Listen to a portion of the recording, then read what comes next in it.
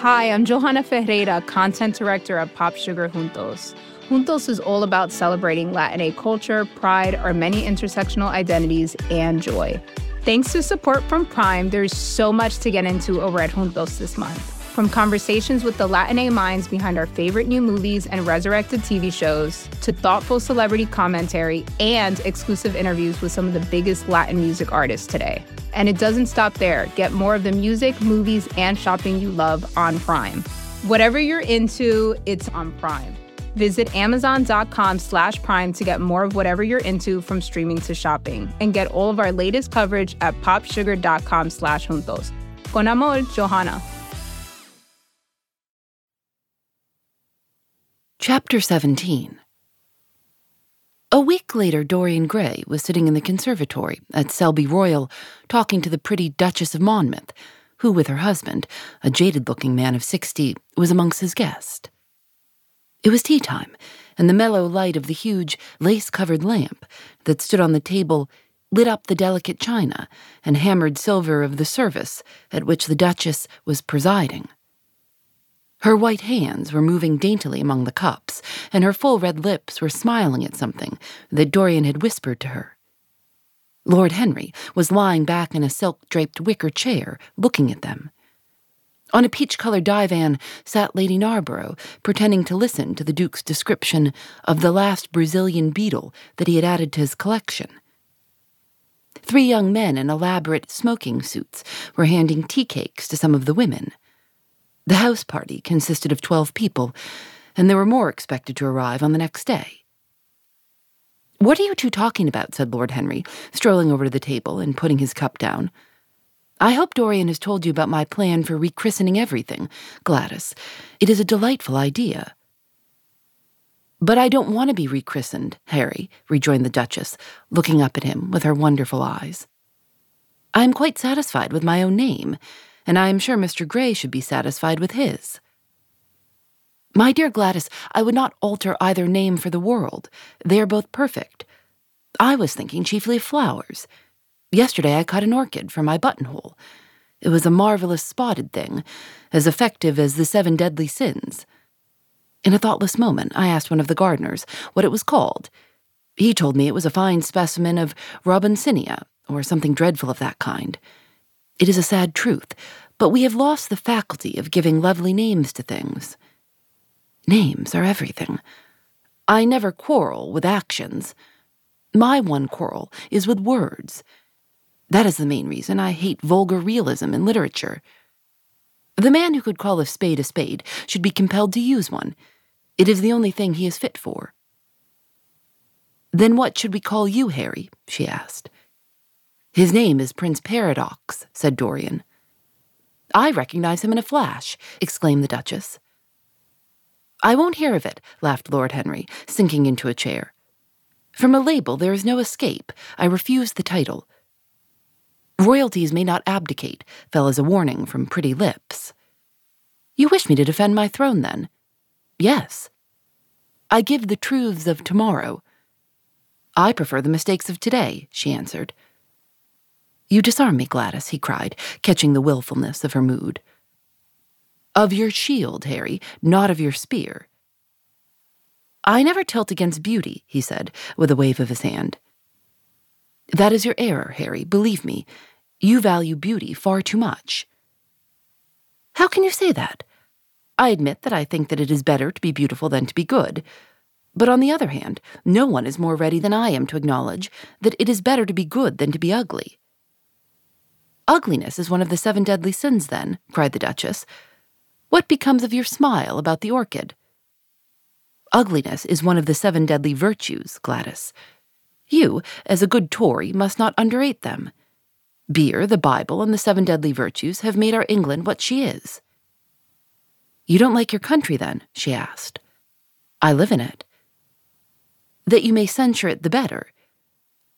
"Would you have me take the verdict of Europe on it?" he inquired.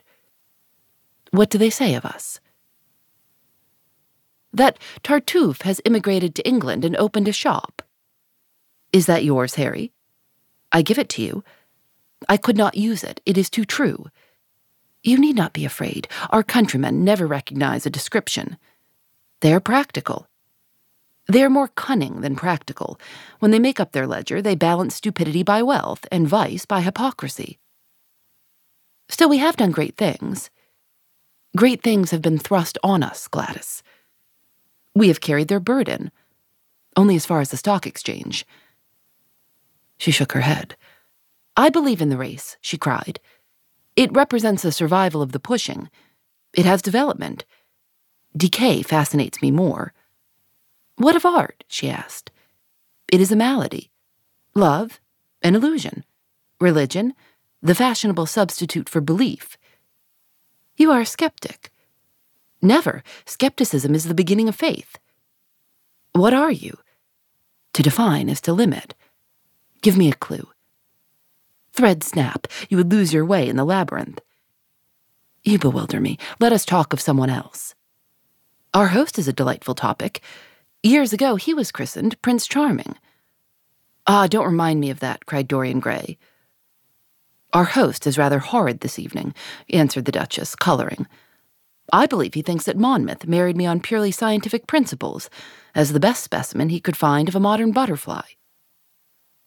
Well, I hope he won't stick pins into you, Duchess, laughed Dorian. Oh, my maid does that already, Mr. Gray, when she is annoyed with me. And what does she get annoyed with you about, Duchess? For the most trivial things, Mr. Gray, I assure you. Usually because I come in at 10 minutes to 9 and tell her that I must be dressed by 8:30. How unreasonable of her. You should give her warning. I daren't, Mr. Gray. Why, she invents hats for me. You remember the one I wore at Lady Hillstone's garden party. You don't, but it is nice of you to pretend that you do. Well, she made it out of nothing. All good hats are made out of nothing. Like all good reputations, Gladys, interrupted Lord Henry. Every effect that one produces gives one an enemy. To be popular, one must be a mediocrity. Not with women, said the Duchess, shaking her head. And women rule the world. I assure you we can't bear mediocrities. We women, as someone says, love with our ears, just as you men love with your eyes, if you ever love at all. It seems to me that we never do anything else, murmured Dorian. Ah, then you never really love, Mr. Gray, answered the Duchess, with mock sadness. My dear Gladys, cried Lord Henry, how can you say that? Romance lives by repetition, and repetition converts an appetite into an art. Besides, each time that one loves is the only time one has ever loved. Difference of object does not alter singleness of passion. It merely intensifies it. We can have in life but one great experience at best, and the secret of life is to reproduce that experience as often as possible. Even when one has been wounded by it, Harry, asked the Duchess after a pause. Especially when one has been wounded by it, answered Lord Henry. The Duchess turned and looked at Dorian Gray with a curious expression in her eyes. What do you say to that, Mr. Gray? She inquired. Dorian hesitated for a moment. Then he threw his head back and laughed. I always agree with Harry, Duchess. Even when he is wrong. Harry's never wrong, Duchess. And does his philosophy make you happy? I have never searched for happiness. Who wants happiness? I have searched for pleasure. And found it, Mr. Gray. Often, too often. The Duchess sighed. I am searching for peace, she said, and if I don't go and dress, I shall have none this evening. Let me get you some orchids, Duchess, cried Dorian, starting to his feet and walking down the conservatory. You are flirting disgracefully with him, said Lord Henry to his cousin. You had better take care. He is very fascinating. If he were not, there would be no battle. Greek meets Greek, then. I am on the side of the Trojans. They fought for a woman. They were defeated. There are worse things than capture, she answered. You gallop with a loose rein. Pace gives life. I shall write it in my diary tonight. What? That a burnt child loves the fire. I am not even singed. My wings are untouched. You use them for everything except flight. Courage has passed from men to women. It is a new experience for us. You have a rival. Who? He laughed.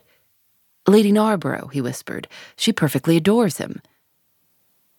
You fill me with apprehension. The appeal to antiquity is fatal to us who are romanticists. Romanticists? You have all the methods of science. Men have educated us, but not explained you. Describe us as a sex, was her challenge. Sphinxes without secrets. She looked at him, smiling. How long Mr. Gray is, she said. Let us go and help him. I have not yet told him the color of my frock. Ah, you must suit your frock to his flowers, Gladys. That would be a premature surrender. Romantic art begins with its climax. I must keep an opportunity for retreat. In the Parthenian manner? They found safety in the desert. I could not do that. Women are not always allowed a choice, he answered.